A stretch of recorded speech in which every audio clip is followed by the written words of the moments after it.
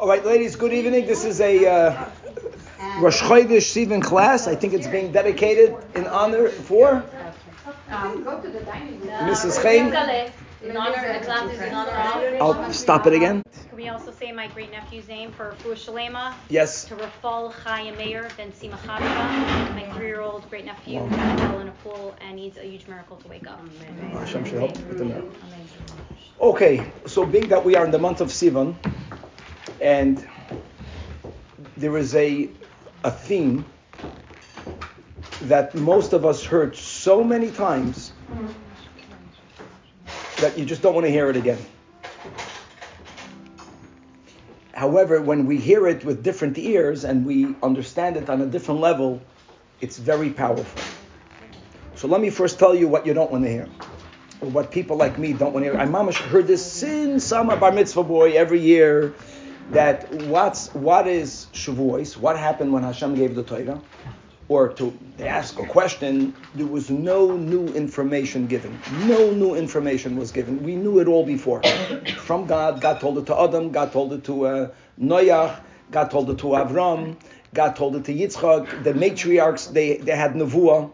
They knew I am God, they knew everything that God gave in the Aseret Sadivus. So there was like the big event, and there was nothing happened in the event, because whatever happened, we knew already. That's the big question. And the answer that Chassidus gives is that the Chassidus quotes a Medrash. The Medrash says that there was once a time in the world that Syria and Rome, that's the Medrash, 2 cities or 2 capitals, and they had a decree that no Syrian can go to Rome, no Roman can go to Syria. If you're here, you're here, and if you're there, you're there, and that's it. And then came along a time in history where this barrier was broken, and even if you are in one place, you are allowed to go to the other place. If you were from Rome, you can go to Syria.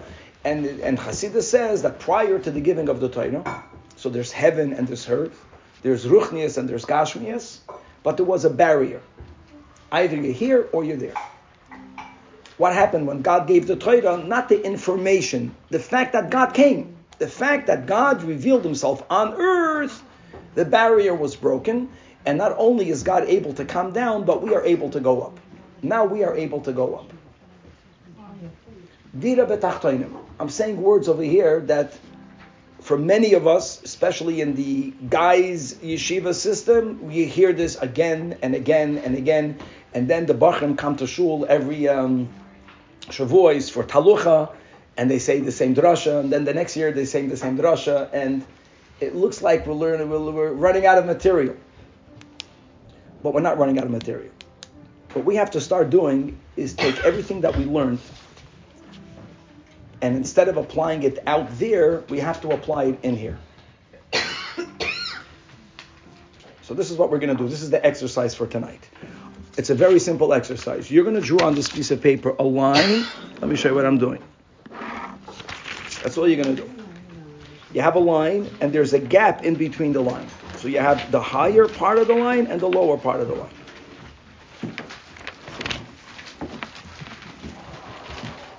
You guys got it over there? This is going to change your life. This is very important. Sounds promising. I'm excited to hear. Now, the higher part of the line is your heaven, your neshama. The ruchni is within the person. The higher part of the line, the high is the heaven. The heaven within you, the shamayim within you. Your neshama. Now, your neshama thinks certain ways, your neshama understands certain things, and your neshama feels for certain things. Now, we don't have enough time in the 20 minutes to do it now, but take this home with you. This is going to really help you. And you're going to write down on the top line everything that you know is coming from your neshama. Certain people, if they were lucky, they had in the past very beautiful ruchnistic experiences. So when they think about spiritual, I'm sure that when what you're thinking, what I'm thinking might not be the same, but it is going to be the same. So you should identify this is what we're looking for. Emunah, betachen, ideas, ways of thinking, and feelings that you know is coming from your inner neshama. And you're going to put it down, and the list is going to grow. And mind you, the line, I wrote it dafka vertical because there are many layers. You have in your neshama itself, there are higher parts of your neshama, which means that what's coming from the higher part of your neshama, you will be aware of it less. Because the higher it is, the harder it is to access it. The lower parts of the neshama are closer to us. And Hashem made all of us with this break. And then we have the animal soul, or our dark side. And it's important, in private, not in public, to write down over here everything that you think you have within you, ideas and feelings that is coming from the lower part of the person. And this also has a higher part and a lower part. Hashem made us, that's the whole pshat, that there was a barrier between the heaven and the earth. This barrier, we are born with that. What happens? So, we learned this in Tanya just without this exercise, but this is a very good exercise. Let me tell you what happens to all of us. Being that there's a lot of conflict, the conflict is not between this and this. You have to see this. Here, they're more or less almost on the same page. But there's a lot of conflict between here and here. Real conflict. Inner conflict. It's very difficult to live. Imagine if you're living in a home where there's fighting. It's very traumatizing. And imagine if it's real machloikas, a real fight. We don't know how to deal with it. We were not meant to live in that environment. So how do we deal with this dialogue? All of us, by birth, separate. I'm either here, and when I'm here, I don't even see this. I don't. And when I'm here, I don't see that. You resolved you resolved it. I'm a chaya. That's all of us. And that's why all of us can have moments of, wow, we're mamash in the heavens, we have a Yom Kippur, and we feel very holy, and we are very holy. And lo and behold, whether it's 10 minutes later or 10 weeks later, it didn't have any effect on us. Why did it not have an effect on us? Because you know what I took with me to Shul on Yom Kippur? Only this. Great. This one had a great Yom Kippur. This one I didn't even allow in the Shul because it bothers me. And then, because of the gap, here's the challenge. Because of the gap, whenever I decide to move down here, this has no power over it. Because they're not communicating. Because it's either or. So when we learn in Chassidus that what happened on Shavuos, why are we celebrating Shavuos? That God took away the barrier from heaven and earth. And we learned it correctly that in the beginning of our history, 3,000 years ago, the barrier was out there in the world, and that needed to be removed. But that was removed already. In other words, the fact that you can have a physical item that's holy, prior to the Torah being given, if it was physical, it was not holy. It wasn't bad, it wasn't holy. If it was holy, it was spiritual. No, God says it can be physical and holy. You can have a mezuzah, you can have a Jewish home, it's physical and holy. That we got already. We have to move this to inside of us. We have to bridge this gap. We have to connect it. When you do this, Mashiach came to you. Mamish.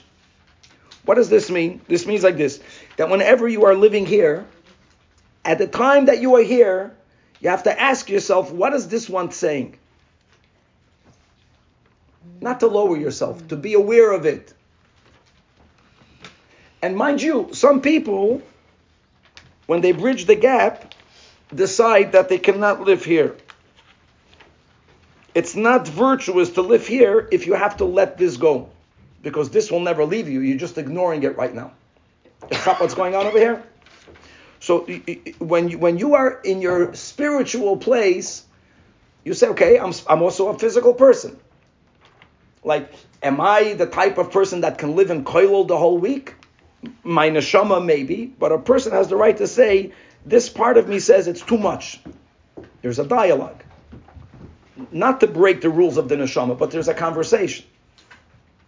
And when a person is down here, we have to have the discipline to stop for a second to say, okay, fine, what is my neshama telling me right now?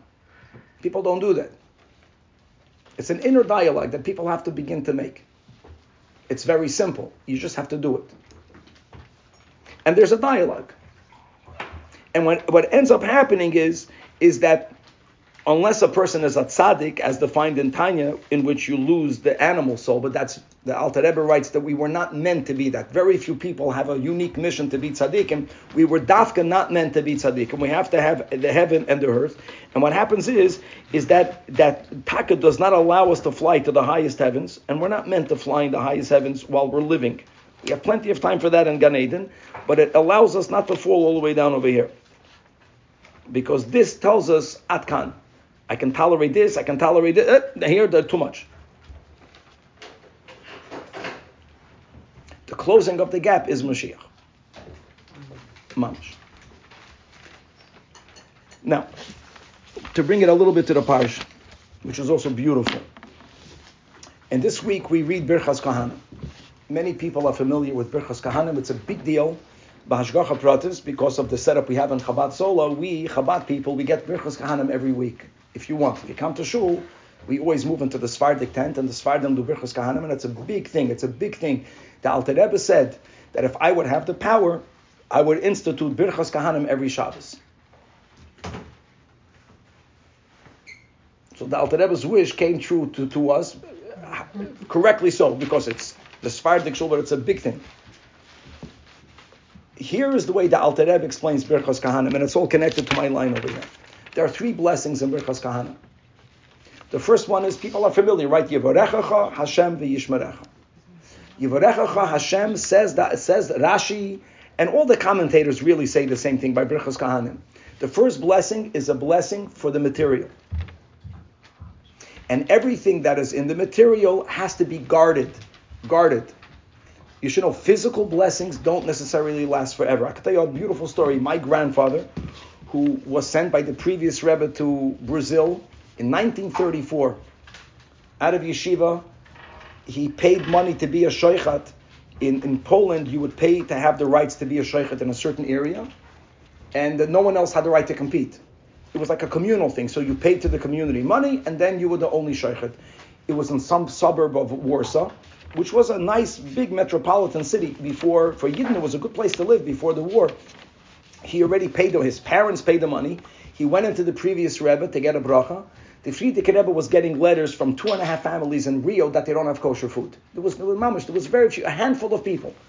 So the Rebbe told my grandfather, this is Ruach HaKodesh. He didn't tell it to other people. He told it to him, that Poland is no longer a place for Jews. However, he would have told it to other people, but I'm lucky he told it to my family. And he told him that there is a need to have shechita in Brazil, in Rio, go to Rio. No, he went to his father, who was not a Lubavitcher Chassid, who paid the money to be a sheichet, quoting that the Lubavitcher Rebbe said that, imagine Poland was the most Jewish place to be. Poland was like Borough Park. That Poland is not a place for Jews. Rio de Janeiro, sure, 1934, that's a place for Jews. So his father told him, I don't allow you to go. That was also a Jewish minhag. Then your kids can be married, but the parents have to tell you what you are allowed or not allowed. That's the way it worked. You're not allowed to go. His wife's parents, none of them were Chabad Hasidim. Also from another Hasidic group, says if your Rebbe says to go, we're going to pay for you to go. That's also with Mechotanim. It's such a good dynamic. They were not fighting. Each one was self-righteous, and they paid. My father was born already, so they bought him 4 boat tickets, and they fought. They fought until they were burned together. It means what happened in their city in Pachanov is that when the Nazis came in there, they came here so quick, and they made up, and there was a witness that saw them embraced. That means they were fighting for 6 years. They didn't talk to each other. And they made up, they made peace, and they made peace, and they made peace, and they went to Gan Eden. And they were happy that part of the family, the only Zionists from that area that survived was my Zayda. Amazing. Now one second. He moves to Brazil, a sheichet. First of all, he never practiced shechita. He learned shechita. He hated blood. So there's the theory. But it wasn't a big problem because there was like 2-3 families keeping kosher, but there's no money. There's no parnasa from shechita. So they never told him to open up a textile factory. It was a different type of shlicha. So he had a business, and then he shechted for free. If you wanted to be kosher, then they bought a chicken, they brought it to your house, and you shechted. Then there was another sheichet that moved into Rio. By then, our Rebbe became a Rebbe, so he wrote to the Rebbe that there's another sheichet. He doesn't like it. He says he faints sometimes. So the Rebbe told him, if there's a sheichet in Rio and there's no sheichet in São Paulo, you should move to São Paulo. Never. And he should open up and continue with the Shmata business. And the Rebbe wrote him a letter. See, this is what I'm trying to. And the Rebbe wrote to him that as long as you will not lose this letter, you will become wealthy. Mamish. So he knew when he got the letter that he's going to lose it. Because the Rebbe told him, as long as you will not lose this letter, that's the way he thought, and that's what happened. Whether it's however he thought. It's a whole different type of person. And he became very wealthy, and then he had a very comfortable life. But I'm saying that bracha of wealth doesn't necessarily stay forever. It does not necessarily stay forever. And that's why Yivarechacha Hashem, the first blessing is physical blessings, and you should guard it. Because you won't necessarily have it for always. And that's exactly what I'm referring to over here. The blessing begashmius is when we keep this connection. And this is something that we always have to make. Because if you don't make this effort, then we split inside. We go back to our natural state of being split. And when you're split, it's very convenient because, first of all, when you're holy, you're having the most holy experience. And when you're not holy, you're having the most unholy. It's perfect. Problem is, problem is that down here, things are not good.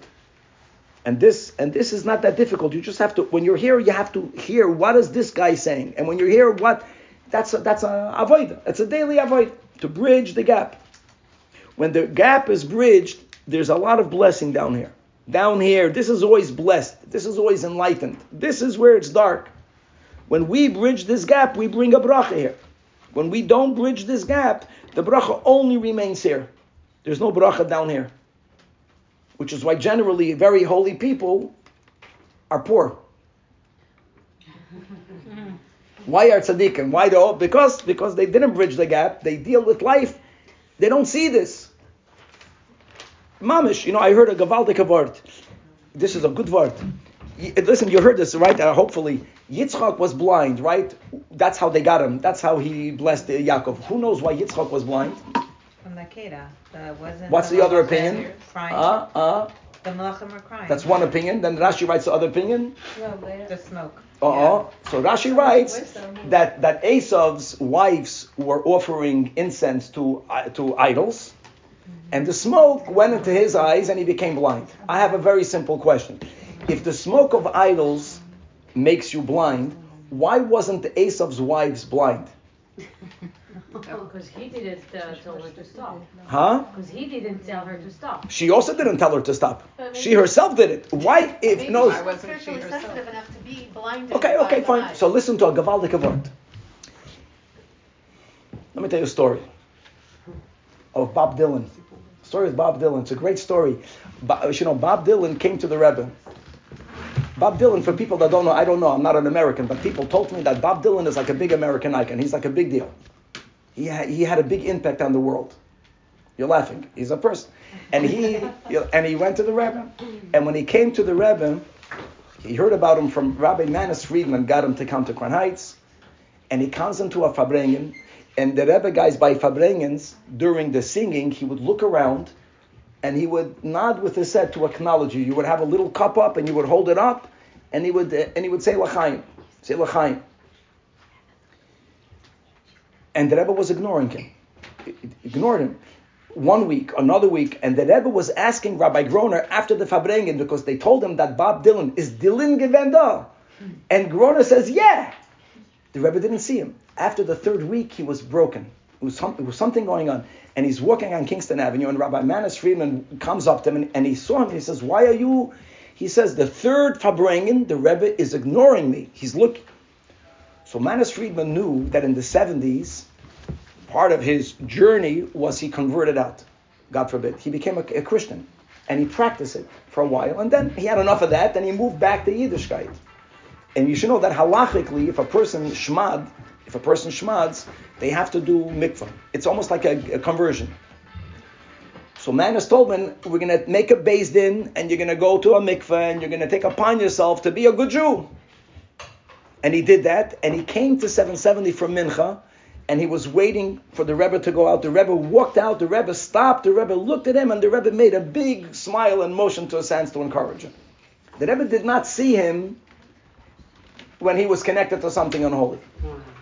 So another nice story. when the Rebbe came out with the mitzvah to put on tefillin before the 6-day war, the Rebbe says that this is the way to go forward. There's a pasuk that says that when the nations of the world are going to see that God's name is written on you, they'll be afraid of you. And the sages tell us that refers to tefillin. That means when Jews wear tefillin, the goyim have fear from us. So people began, until now it's beautiful, we got used to it, but in 1967, you had, during the lunch break, you had a few hundred bachrim, they went to Tel Aviv, they put tables on the streets, on the sidewalks, and there were hundreds of people putting on tefillin. So there was a bacher standing there for an hour, putting on tefillin, when a religious guy comes over to him, and he tells him, well, what are you doing? So he says, listen, I'm a Lubavitcher Chassid. The Rebbe says that we have to encourage our fellow Jews to put on tefillin. The guy says, I think this is beautiful, but how can you put on tefillin here? He pointed up, there was a billboard that was not modest. How can you do it right here? He looks up, and he says, you're right. I'm going to move my table. But when he's moving his table, I know this guy. He looks to this guy, and he says, it's funny. I'm here for 2 hours. I didn't see it. You came here for 1 minute, and you noticed it already. Yitzchak, what's that, blind? It didn't blind him. Yitzchak had no lower part. Yitzchak was a tzaddik. So if in the environment was filled with this, Pasha didn't see it. He didn't see it. Not that it blinded him. And we are that way. When we are living in this world, we don't see this within ourselves. How many people think like kindness comes from here? Cruelty comes from here. Many people know themselves to be kind, which they are when they're here. But they don't acknowledge that they're also cruel. And then mitamol, they can be the cruelest person in the world. They won't even see it because there's a disconnect. Everyone has this. Depends to what degree. Sometimes it's shocking. The bigger the disconnect, the more dual personality we'll have. This is the avodah.